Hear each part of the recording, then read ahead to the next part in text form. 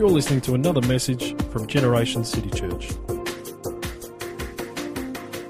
I think it's an interesting thing that the disciples, Jesus' disciples, the 12 in particular, the ones that were in the inner circle, because there were a lot more disciples than just the 12. Remember, Jesus sent 70 of them out in pairs. And so there were a lot of people that were Jesus' disciples and followed him. But the 12 in particular, the inner circle, those that were closest to him, those that he had spent most of his time with, I find it interesting that they had grown up in an environment that was strongly God-focused. They'd grown up and were living in an environment that was strongly God-centered, strongly God-focused, and they lived in a nation that was known as being monotheistic, which means they believed in the one true God. There was no multiplicity of faith. There was no other gods that they worshipped. At times they went off the rails, but they were known as, particularly when they came out of the Babylonian captivity, they were known as a nation that believed in one God, the creator of heaven and earth. And they grew up in this environment that he was the true God, and they grew up in an environment where there was open festivals, open activities that declared the greatness of God, that lifted up the name of God, that focused upon who God was. They grew up in a culture that was very, very prayer-focused, very prayer-centered. These Jewish disciples would have grown up attending the synagogue. They would have grown up being taught the Word of God. They would have grown up being taught how to pray. And they were men who came from a religious background that was very, very grounded and rooted in God and who God was and who God is and what God wanted to do in and through them as a nation. But they had grown up in a culture of regular worship and regular prayer, yet having been with Jesus for only a very short time, they ask him, Lord, teach us how to pray. Lord, teach us how to pray. I find that's an interesting question coming from who was asking it. Considering their background, it's quite a fascinating thought that these people who grew up praying, obviously clearly being taught how to pray, was now asking Jesus to teach them how to pray. Have you ever asked anyone to actually teach you how to pray? I mean, be honest. Have you ever asked anyone in your Christian walk, will you please teach me how to pray? Have you ever been taught how to pray? Have you ever been pulled up in a prayer meeting and told that you're praying wrong? I mean, I've never had that happen to me, but I know when I did the New Christians class in this church 36 years ago, there was one night, one lesson of about 8 lessons that was on prayer. And really all I got was a few scriptures about prayer as talking to God. And I got the experience of the teacher who explained how they prayed. But how they prayed, was that actually the right way to pray? I can't remember exactly. I remember snippets of it, and it helped me along the way and got me started. But have you ever actually sought out on how to pray biblically? Or do we just pray the way we think we should pray? Or do we just pray the way perhaps we were taught as a child? Is it when we get saved? I mean, I didn't grow up in a Christian home. I grew up in a good home, but not a Christian home. And there was kind of a little bit of a concept of God there, particularly from my mother. Definitely not my father. He was a heathen, total, absolute heathen, till he was 78 and gave his life to Jesus. And he's here this morning, so I just want you to know that. But there was, I remember Uncle Arthur's bedtime stories. It was a book that was beside my bed, and it was all about Bible stories and things and prayer and so on. And I read that from time to time, and I had a concept of how to pray. You ask God tell God what you want. You ask him to give it to you, and that's prayer. And I grew up with these concepts. And so when I got saved, I probably brought some of those preconceived ideas into my Christian walk, and I prayed accordingly. You know, I would have thought, though, that these Jewish disciples would have known how to pray. would not have needed Jesus to teach them how to pray. Yet here they are asking Jesus to teach them a very fundamental activity in the Christian life. A very fundamental activity in following God. They're asking him, teach us how to pray. Perhaps, like many of us at times, they had come to experience, or what they had come to experience in prayer wasn't all that life-giving or challenging. Perhaps like us, they had come to experience prayer meetings that were mundane, that were boring, that were sleepy. I remember soon after I got saved, my first New Year's Eve as a Christian. New Year's Eve for me was a big night. I grew up in the world. I didn't grow up in the church. New Year's Eve was a celebration and a lot of fun and a lot of wrong fun. And here's my first New Year's Eve as a Christian in the church. And I thought, I wonder what the church does on New Year's Eve. And they advertised in their Sunday service a watch night meeting. And I thought, oh, great, they've got something on. There'll be food, there'll be celebration, there'll be fun, there'll be interaction, it'll be exciting. I'll go, there'll be other young people there, I'll connect. And so it was at somebody's house. That should have told me something at that point. It wasn't at the church, it was at somebody's house, which meant it wasn't expecting too many people to turn up. And when I walked in, there was only 2 other young people there, and they were sitting in front of the television. And the rest of them were old senior saints in the lounge room sipping cups of tea. And I walked in and I thought, where's everybody else? And I thought, well, it was only about 7 o'clock, I think. And I thought, well, they'll still arrive. And I didn't particularly want to sit with the old senior saints, because they were the real old senior saints, and they're the ones that prayed in King James. I tell you, they you know what I'm talking about if you've been around long enough. And I sat on the lounge with these other 2 young people who I had seen in church but didn't really know, and they kind of weren't the most socially inclined young people. And so I sat on the lounge and watching the TV, and then I thought an hour went by and nobody else had arrived. It's now 8 o'clock. We're there for New Year's Eve. I thought there's 4 hours to go. I thought maybe I'll just go and find some action somewhere else. And I thought, well, how do you go? How do you say, oh, it's time for me to go now? I was like, well, but it's a New Year's Eve. You stay till midnight. Everybody stays till midnight. And then 9 o'clock came, and we're sitting there watching. I don't know what it was. It was boring, but we were watching the TV, and I thought, well, at least this is better than sitting with the old senior people drinking cups of tea. And then at 9 o'clock, the host came in and turned the television off and said, we are not here to watch television. We're here to pray. I thought, oh, this is going to be good. And so I went out and sat in the lounge room with the other 2 socially dysfunctional young people. And I sat amongst them, and then we began to pray. And the first one began to pray. Oh, Lord, we beseech thee. We thank thee for the year that has been. But Lord, we seek thy presence for the year to come. Oh, and that was the prayer meeting for the next 2 hours. Meanwhile, I can hear all the parties out on the street. I can hear the garbage tin lids being whacked and banged. I can hear everyone singing and screaming and yelling. And I'm thinking, that's where I want to be. And it actually had a negative effect upon prayer meetings for me, because there was no life. There was no power. There was no presence of God in the place. It was a religious evening that did not entice me. It didn't draw me. It wasn't attractive to me.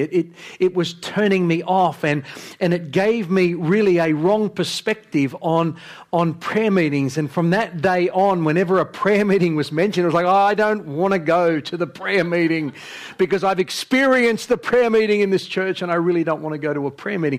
Perhaps the disciples had experienced that in their journey, and they had learned to avoid such prayer meetings. Perhaps prayer and results was foreign to them. Just like it can be foreign to many of us. Prayer and results can be very, very foreign to us. We pray, but not much seems to happen. I do wonder if one of the key things that drew these disciples to Jesus in the first place was the fact that he got results. was the fact that things happen. When Jesus prayed, things happened. When Jesus prayed, things changed. When Jesus prayed, bodies were healed. When Jesus prayed, eyes were open. When Jesus prayed, lepers were cleansed and ears were open and unstopped, and even the dead was raised. When Jesus prayed, perhaps they were drawn to him because when this man prays, something takes place. But in my journey and my experience of prayer, not a great lot has really taken place. And I wonder whether that's the experience a lot of today's Western church is we do pray because we know it's the right thing to do, but we actually go away disappointed because not a great lot seems to happen as a result of our prayer. So prayer and results are two foreign things that don't seem to go together in our prayer meetings. I wonder if they watched him pray. They obviously did, because in Luke 11, we learn that he came back from a time of prayer and the disciples then said, Lord, teach us how to pray. Teach us how to pray.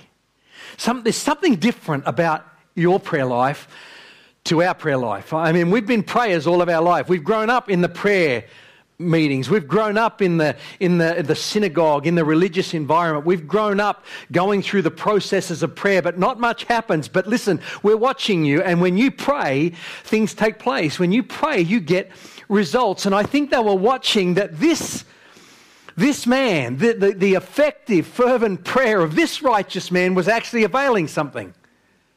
Just like James tells us that the effective, fervent prayer of a righteous man avails much. But so many of our experiences is, well, I think I was effective, I think I was fervent, but it hasn't really availed very much. I think they were actually watching him, and they were seeing that things were happening as a result of his prayer. You know, he would often disappear before daybreak.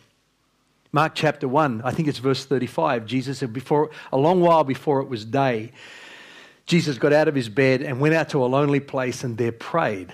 And he would often frustrate the disciples because in the morning when the sun came up and the chooks crowed and breakfast was happening, the disciples would get up and say, well, where's Jesus? Oh, he's gone again. He's off praying. But then the crowds would soon gather around the house and they'd be looking for his whereabouts. Where's Jesus? Well, we don't know where he is. He was here earlier. He's gone. We've woken up. He's not here. And then all of a sudden, out of the shadows, out of some secret place, out of some undisclosed location, he would appear. And they'd say, Jesus, the crowds are looking for you. So he would often engage in prayer. And when he emerged from those times of prayer, everything he touched succeeded. Everything he did prospered. You can't deny that. If you've read the Gospels and you've read them, every person Jesus laid his hands on was healed. Every person that Jesus touched, something significant happened in their life. There was something about his prayer life that was different to their prayer life because that didn't happen for them when they prayed. Remember when Jesus was on the mountain and he came down from the mountain and the disciples are trying to cast the demon out of the boy that was convulsing and frothing at the mouth and they couldn't do it. And the father of the boy says, we brought him to your disciples, but they couldn't cast him out. They prayed, but nothing happened. And then Jesus steps in and he just, one word, one touch, and the boy's totally delivered. I think I know why they said, look, teach us how you pray. Teach us what it is that you do that's different to what I've been doing. And I want to challenge you today. Let's look at how Jesus prayed. Let's look at how he taught us to pray so that we too can set ourselves up to succeed. Because I don't believe for 1 minute that Jesus would teach us how to pray in a way that would not bring results. Do you? I don't think he would set us up, I just pray this way and then God will be happy. No. You want the results that I get? You want to do greater things than I do? Then this is how you should pray. And if you will follow this model, it's not a prayer that he gave us. It's a model. It's a pattern. It's a process. And he says, if you will follow this process and build this into your daily life, you too will see results in your life. I think if I'd grown up in a culture or religion of prayer, and was seeing very little results and then was walking with Jesus and seeing the results, I think I would have asked him to teach me how to pray. I think I would have begged him. The prayer meetings I go to, Jesus, are pretty flat, pretty lifeless. But when you pray, something happens. I want you to teach me how to pray. If we would actually learn how to pray, biblically, I honestly believe things will change in our life. I honestly believe we will see fruit. I honestly believe we will see breakthrough. I honestly believe we will see miracles if we will just learn how to pray according to the way he taught us how to pray. And in Matthew chapter 6, verse 5, should be on the screen, we read, and when you pray, so he called, this is the Sermon on the Mount. Luke 11, they specifically say, teach us how to pray. And here he gathers his disciples on the Sermon on the Mount, and anybody else who was there wanted to listen in, gather in, let me share something with you. He says, when you pray, you shall not be like the hypocrites, for they love to pray standing in the synagogues and on the corners of the streets, that they may be seen by men. I don't think we have such a big problem with that in our culture today. I don't think any of you go out and stand on the street corner and raise your hands and bellow. I think you get locked up. If you did, probably the guys in the white coats would come, and I'd probably call them actually if I saw you out there doing that, because it's not common to our culture. But back in this day, it was a very common thing because it was a religious culture. It was a strongly religious culture, and it wasn't uncommon for particularly religious leaders to stand on the street corners, raise their hands and pray. And Jesus knew the heart of these people. They were looking for the praise of people. They were looking for the accolades of man. They were looking to be, wow, you are so spiritual.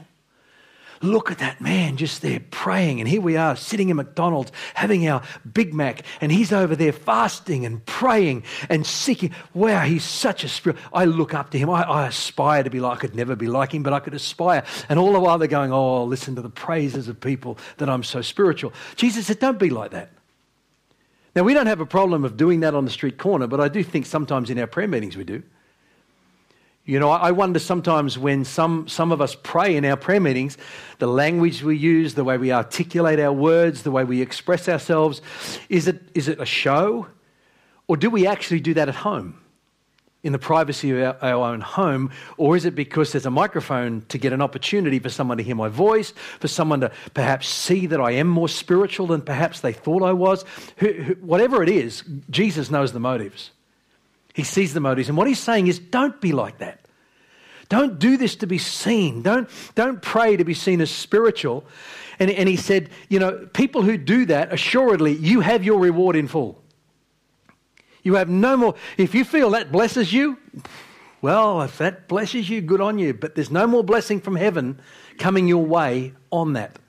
So God doesn't look at that and go, wow, you really prayed out there. That was bold. That was great. You went out in the street corner and did that. Wow, that was really, really good. I think I'll give you an extra blessing. No, you've got your reward in full because you did it with the wrong motive. But you, he says in verse 6, when you pray, go into your room. When you have shut your door, pray to your Father who is in the secret place, and your Father who sees in secret will reward you openly. So what he's saying is, and I'm going to be really blunt here, I am really over the whole thing of I don't have time to pray. I just pray in the car going to work. That's not how Jesus taught us to pray. He didn't say, look, when you pray, if you don't have time, when you get on your donkey to go to the blacksmith thing down the road in Jerusalem, you just make sure you pray between there and there, because I understand you're a busy person, you don't have time. No, he says when you pray, he doesn't give options. He says go in to your room. In other words, shut the world out. Shut out the distractions of life. Shut them out. Be intentional about it. You say, well, when do I get time to do that? Well, maybe it means you've got to get up an hour earlier. So an hour's less sleep. We'll go to bed an hour earlier. Look, really, it's not that hard. He said, but when you pray, go into your room, shut out the world, shut out the distractions that are around you, and pray to your Father who is in the secret place. And your Father who sees you in that secret place, not people around you seeing how spiritual you are, but the Father who sees you in that secret place, then says he will reward you. He will reward you. If we will get that pattern in our life and we will make it a spiritual discipline to actually separate ourselves and have a focused time of prayer in the presence of the unseen God, and we are also unseen in that private place, the Bible promises here that rewards will come your way. He will reward you. That's what the Bible says. I believe the Bible. I believe it's a promise from God. If I do that, he will reward me openly. Verse 7, and when you pray, do not use vain repetitions as the heathen do, for they think that they'll be heard for their many words. I've been in prayer meetings where we Pentecostals, I think we think it's Pentecostal, but I don't believe it actually is. The louder you shout, the more Pentecostal you are. I'm in a thing called a renewal retreat group, and once a year I go away on a 4-day retreat with other pastors. Most of them, there's about 8 or 9 of us, most of them are Baptists. So it's very Baptist, the prayer meetings. But you know something? I've found some of those prayer meetings to actually be extremely powerful, because they're coming out of a heart that is hungry, a heart that is yearning, a heart that wants God to move. And it's in that quiet. I love noise, don't get me wrong. Sometimes I do get a bit, oh, come on, let's get some life into this thing. But you don't have to be loud to be Pentecostal. You know, and sometimes we think the louder we get, the more God will respond. Sometimes we think the more we push in and yell and shout and repeat, God, we need this breakthrough. God, breakthrough. God, give us a breakthrough. God, you know the needs we have. God, we need you in Jesus' name. God, come. It's like we think, oh, he'll definitely come now because but he's not moved by that. You see, you can't escape the fact the Bible teaches that he looks at the heart. And you can shout all you like, but if your heart's not inclined towards him, he's not going to come. Now, I do love noise, and I think there's a place for fervency. You can get so desperate with God. It's like the persistent widow who just keeps coming and knocking and knocking. You get so hungry and so desperate. I think God loves that as long as it's coming out of the right heart. But just getting loud and just repeating your prayers over and over, almost like you're begging God, is not going to move the hand of God in your life. It's just not. And Jesus says, do not be like that, who think by their many words they will be heard by God. Then he says in verse 8, therefore do not be like them, for your Father actually knows the things you have need of before you ask him. You think, well, why pray? If he already knows, why can't he just give me what I need? Because he's after relationship. He's hungry for relationship. He's desiring friendship. He's desiring a walk with you. He's desiring to talk with you. He's desiring for you not just to talk to him, but for you to sit quietly in his presence and let him talk to you. He knows what you need before. So you don't have to come begging and screaming. You don't even have to come and say, now, how do I explain this, God? It's like, just so you understand my situation. It's like, he's God, for goodness sake. He understands everything. He sees everything. In fact, he understands our need better than we do. We go, how do we explain this? Well, you're actually explaining it all wrong, because from where I sit up here, your need's bigger than that, or your need's different to that, and you've got it all out of kilter. So he's saying, don't be like that. Your Father knows what you need before you ask him. In this manner, therefore, pray. And this is where he teaches us how to pray like he prayed. How to pray effectively, how to pray and get results, how to pray and get breakthrough, how to pray and get miracles, how to pray and get heaven to open above your life. He says, therefore pray in this manner. Our Father in heaven, hallowed be your name. Your kingdom come, your will be done on earth as it is in heaven. Give us this day our daily bread, and forgive us our debts as we forgive our debtors. And do not lead us into temptation, but deliver us from the evil one. For yours is the kingdom and the power and the glory forever. Amen. Now, what's happened is the church over centuries has taken that now and repeated that as some kind of recital.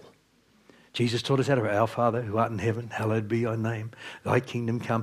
And when we finish, we go, amen, and we walk on, and nothing happens as a result of it. Why is that? But that's how Jesus taught us to pray. It's because this is not a formula. It's a model. It's a picture of how we can formulate an interaction and a relationship with God. And I want to just, in the time we've got, break this down for you. He starts, when you pray, don't pray like this. When you pray, pray this way, our Father. There's the first point. It's an intimacy thing. It's an intimacy. You're coming into the presence of your Father in heaven. The Father speaks of intimacy. He speaks of protection. It speaks of oversight. It speaks of covering. It speaks of provision. You know, like an earthly father is meant to be the provider for his household. But in our broken world, separated from God, the father figure has moved so far away from the design of what a father is supposed to be. But God is the perfect Father, the good Father, who never moves from the perfect design of what a father is supposed to be. So a father is supposed to be a protector, a provider, a lover, a healer, somebody who comes around and nurtures and cares, but he's also an authority figure, somebody that Father's spoken, so let's move in that direction. That's what a true family unit in the kingdom of God is supposed to look like. And so Jesus has come to him as Father. It's intimate. You're coming in under his covering. He who dwells under the shadow of the Most High, he who will dwell under the... How does it go again? Who lives under the shadow of the Almighty shall dwell. He who dwells in the secret place of the Most High shall dwell under the shadow of the Almighty. So that's what this is talking about. It's talking about Father, it's intimacy, it's closeness. It's generous, it's a warmth, it's a loving atmosphere. Come to him with it. But then he says, when you pray this way, our Father who art in heaven, hallowed be your name. You know, I think the reason King David, became known as a man after God's own heart is because this is how he prayed. You see, he didn't really get caught up in the religious stuff of the law and the book of Leviticus and all the stuff. He just yearned for the presence of God. He would lay in the shepherd's field, the sheepfold. He would lay there at night while the sheep slept around him, and he would look into the vastness of a Middle Eastern sky, and he would talk about the majesty of God, the bigness of his God, the greatness of his God. And he would write psalms like Psalm 8, "O Lord, our Lord, how majestic is your name in all the earth." Psalm 9, "I will declare your praises in the heavens. You are a great and a good God." And that's how he would just start his night, and then he'd play his harp and he would sing, and he would just worship God, and he would focus on God. He wasn't focused on himself, he was focused on God, and God said, "There's a man after my own heart." And I honestly believe what Jesus is saying, if you want results in your prayer life, make sure God is first in your life. Make sure you develop that intimacy through the blood of Jesus. You come boldly to the throne of grace. You come boldly into the presence of God because you are a child of God. Once Jesus Christ has been received as Lord and Savior, and when that is done sincerely and you are bathed in the blood of His Son, you have the right to come boldly, not arrogantly, boldly and humbly into the presence of your God. And He's saying, if you come into the presence of the Father and you declare His greatness and you honor Him and you acknowledge Him as your God and as your Lord and as your Savior, and you acknowledge His power, His omnipotence, His omniscience, His omnipresence, and you declare His greatness, you get caught up in worshiping and adoring Him. He's saying this is how you should start your prayer. But what do so many of us do? Lord, thanks for this day. Look, you know that I need that. Look, I don't have a lot of time today, Lord. I need you to give me that breakthrough. I need you to fix this problem. I need you to deal with that work colleague. God, I need you to deal with my wife. I need you to fix that. God, there's so many things. God, will you just do it for me and help me? In Jesus' name, amen. Because we've got to tack that on the end, because if you ask anything in Jesus' name, He'll do it for you. That's what we seem to believe, but I think it's a wrong interpretation of Scripture. And it's not how Jesus taught us to pray. But that's how often we pray. We don't take time to worship God. We don't spend time just loving on Him and adoring Him and declaring not only His greatness in the heavens, but declaring His greatness around the atmosphere of our life. That's what we need to do when we approach the throne of grace in prayer. Hallowed be your name.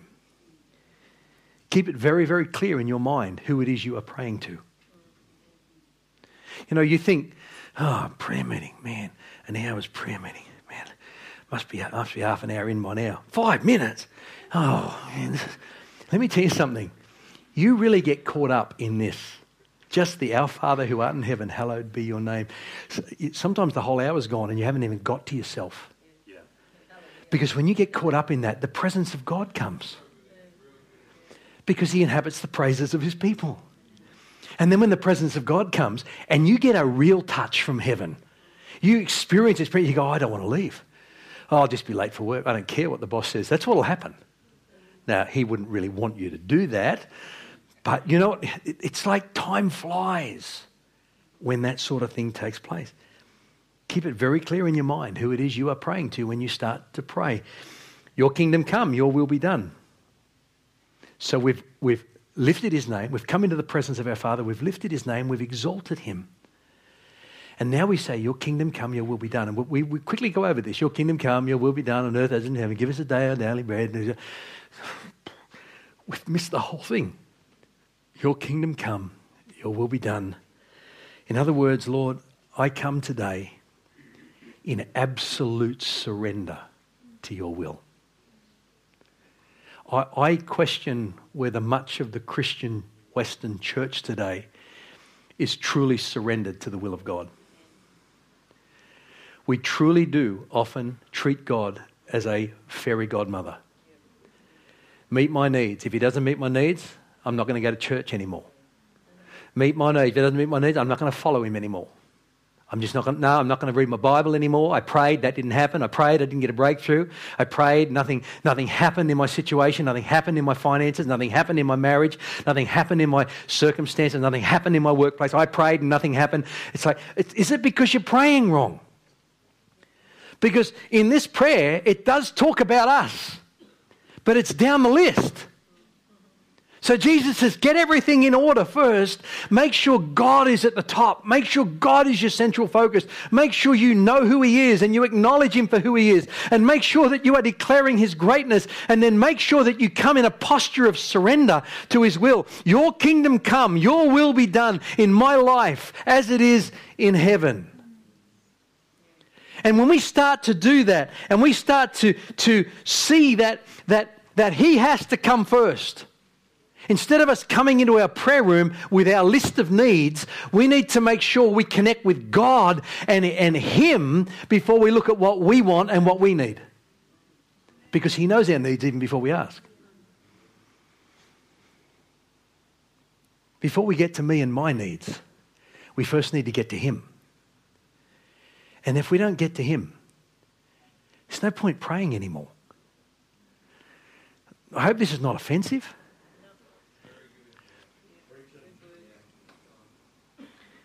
You know, we need to make sure we are not in the prayer closet to bend him towards our will. But we need to be in the prayer closet to make sure we are bending towards his will. Thank you. Shame not everybody clapped, because that is so life-changing. If we just got in the prayer closet endeavouring to bend towards his will. God, I'm not here with my needs today. I'm here because I want your kingdom to come. I want your will to be done. And you know something? His ways are not our ways. His thoughts are not our thoughts. But it doesn't end there. It actually goes on and says they are higher than our ways. In other words, they are better. They are much better. They are much more life-changing. They are much more fulfilling than what we think we need. So let's go into the prayer closet, bending towards his will. You know, our lives would be more fruitful and fulfilled if we lived daily bending in his direction rather than trying to get him to bend in ours. Sometimes when we pray, we definitely have needs, genuine, desperate needs. Sometimes we have bondages, oppression, fears and phobias and issues that so debilitate us. Sometimes we have loved ones that have gone astray, particularly if you're a parent and you've got teenage kids and they've gone off the rails, they're not following Jesus anymore, or they're dabbling in the world of drugs or drinking or whatever it might be. And they are legitimate concerns, legitimate fears. But let me tell you something, if you come into his presence and leave that aside, because he knows about that. Don't think, I've got to tell him about this quick before something bad happens so he can intervene. He already knows. And so he wants you to just come into his presence and put those needs aside. As legitimate as those needs are, there will come a time in the process of the model of the prayer. But when we come with our list, I've got all these needs. But before we get to that, Lord, I want to get to you. If we would only do that, I think we would actually see more results in our life. And what you are trying to get God to do for you right now might not actually be what he wants to do for you right now. There might be something different that he wants to do. It might take longer to actually do it. It might be a process that he wants to take you through so that the higher thing that he's got in mind for you is going to be far better than what you think if you can just get this quick fix now. And that's what following Jesus is all about. Though I go through the valley of the shadow, what am I doing in this dark place? Well, he may have just led you through that. But when you go through that valley, you will fear no evil because he's with you. His rod, his staff, they comfort you, they guide you. God, I have all these needs, but before I get to my list of needs, God, I want to get to you. I want to get to you. I want to get to your presence, and I want you to know that I am absolutely surrendered to you and your purpose, your kingdom, your ways, your will. I want to do life from a posture of absolute surrender to whatever you want. Like Mary said when the angel came and said, you are pregnant with the Messiah, she said, be it done to me according to your will. Now, I don't have time to go into this. I have preached on it before, but you might think, oh, that would have been easy to say, be it done to me according to your will. But you understood the culture of the time? For her to be pregnant outside of wedlock, she would have been stoned. So you would have said, pick somebody else. I don't want this. Who's going to believe me? An angel came. It's like, no, she just said, be it done to me according to your will. I will surrender to your purpose. And as you know, she was protected the whole way through. Till we can sincerely come to that place of surrender to his will before our will. Oh, I'd say this sensitively. I don't think there's any point praying any further. I really don't. And that's why I think we live disappointed lives. That's why I think, as we sang, he's a God of miracles. Well, where's my miracle? Well, perhaps you embrace this model in the middle instead of at the beginning. Perhaps your lifestyle is not one of inclining and leaning into God. Your lifestyle is so self-centered that I want God to just do what I want when I want him to do it. I don't want him to interfere with my lifestyle. I want him to just do what I want when I want. And I think so. We would never admit that, but I think our actions say that that is how we are actually living at times. But once we've come to that place of surrender to the will of God, then we can say, give us this day our daily bread. And that covers our needs, our desires, our wants. This was very significant to those Jewish disciples. Give us this day our daily bread. That spoke to them very clearly. They knew what he was referring to. It was the manna in the wilderness, the daily provision of bread. When they were traveling through the wilderness, remember it was fresh every morning. Don't keep any overnight. I will provide for you. But some of them didn't trust God to provide the next day, so they gathered more and it rotted and went mouldy, and they had all kinds of maggots in their house or their tent. Give us this day our daily bread. It's an acknowledgement that you are our provider. You are my provider. You are Jehovah Jireh. And it's an acknowledgement that, and he said to them, when you come into the land that I'm taking you to, you will actually accumulate such incredible wealth that other nations will come and buy from you and borrow from you. You will be a provider to other nations. And he said, the danger of when that happens is you will forget me. You will forget that I'm the provider. You will forget the manna, the daily bread that I gave you. And you will forget that it's me that actually gives you the power to get wealth. And he's saying, you remember when you come into that land, don't you forget me.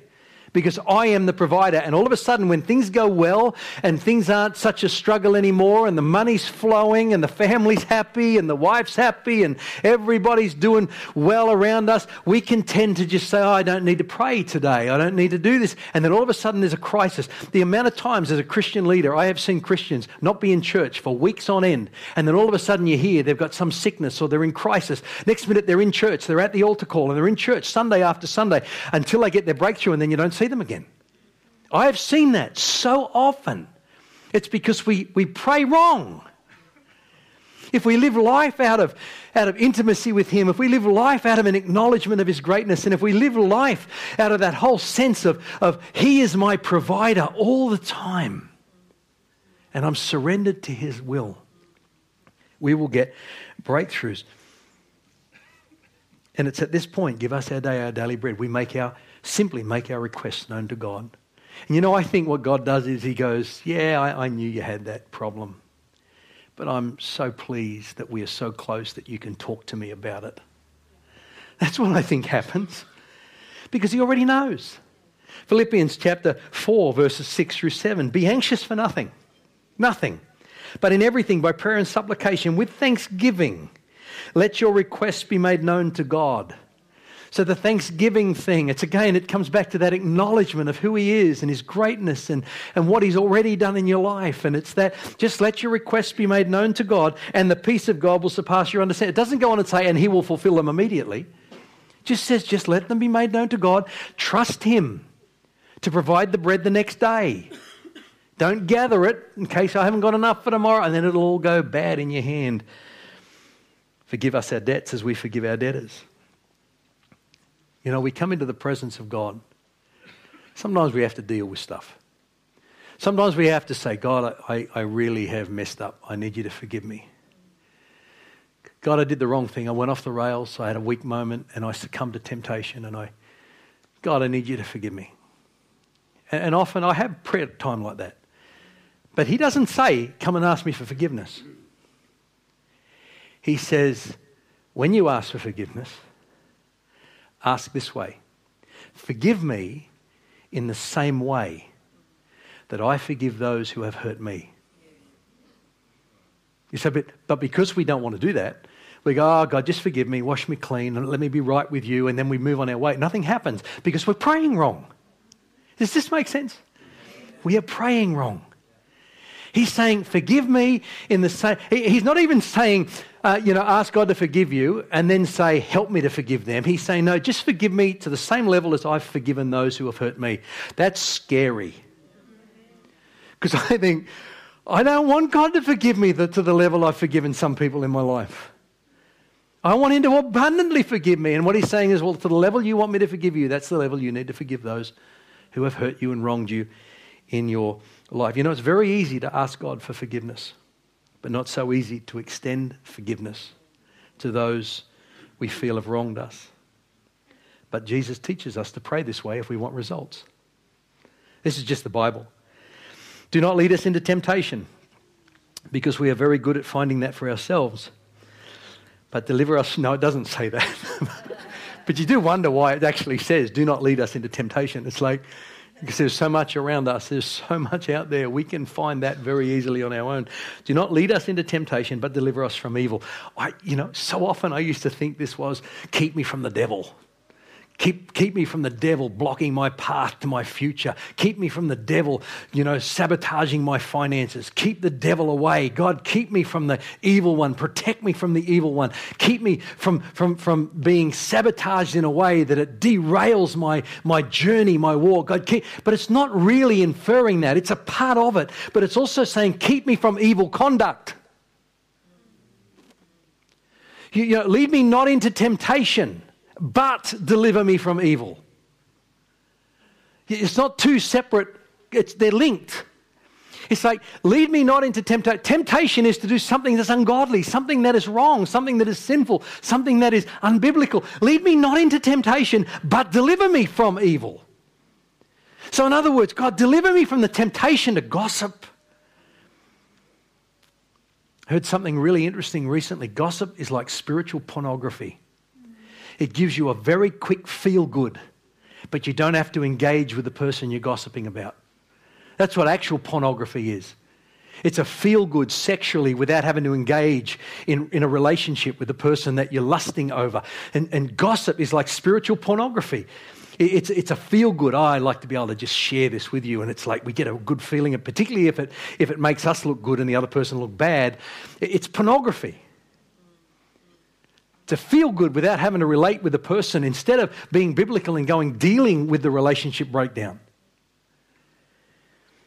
Lead me not into temptation. Help me from engaging in evil, in gossip, in slander, in selfishness, in becoming offended with others, in immorality. You know something? Prayer is not about, I really want to go to heaven, but I know my life's not really lining up with the way I should be living.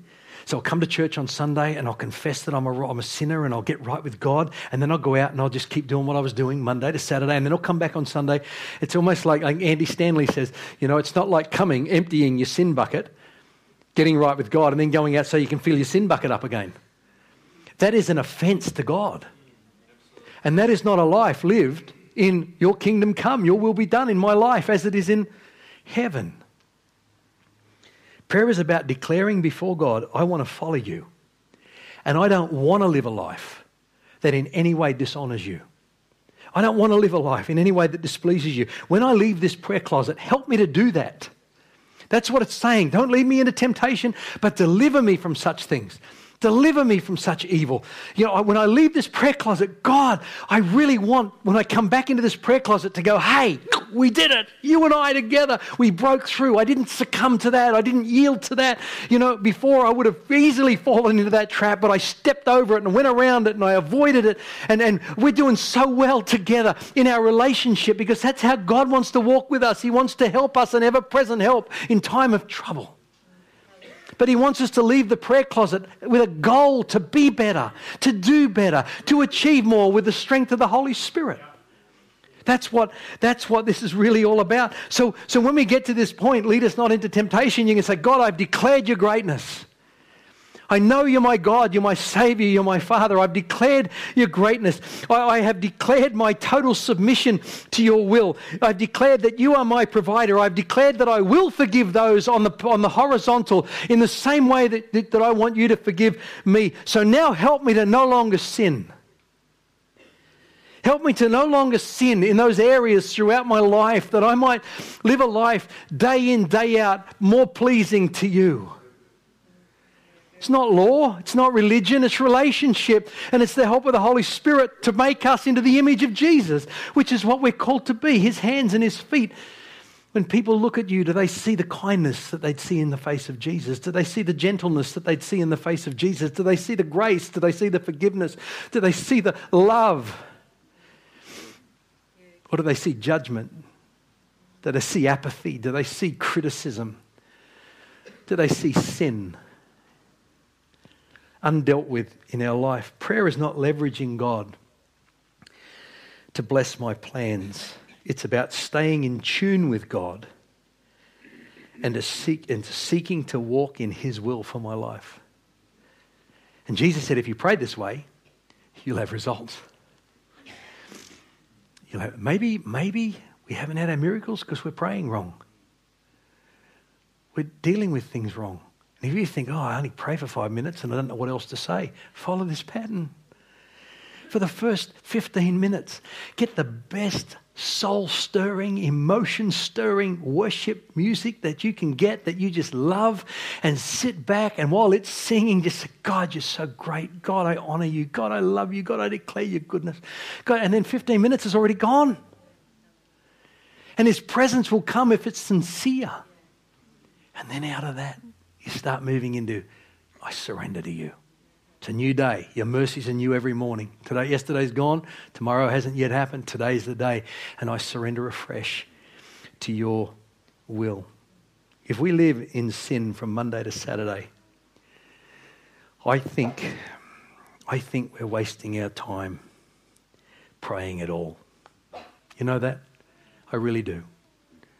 If we live in sin, blatant sin that we refuse to deal with, sleeping with your boyfriend, sleeping with your girlfriend, living life in a very self-centered way, cheating on your boss, ripping other people off, and you refuse to deal with that and bring that before God, and you refuse to change, honestly, I don't think there's any point praying at all, because it's not according to the pattern he's taught us. But if you want results, get these things in alignment. You know, our needs are very important to God. They are.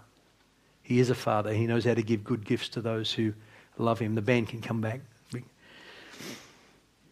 He knows the stresses. He knows the pains. He knows the setbacks. He knows the challenges.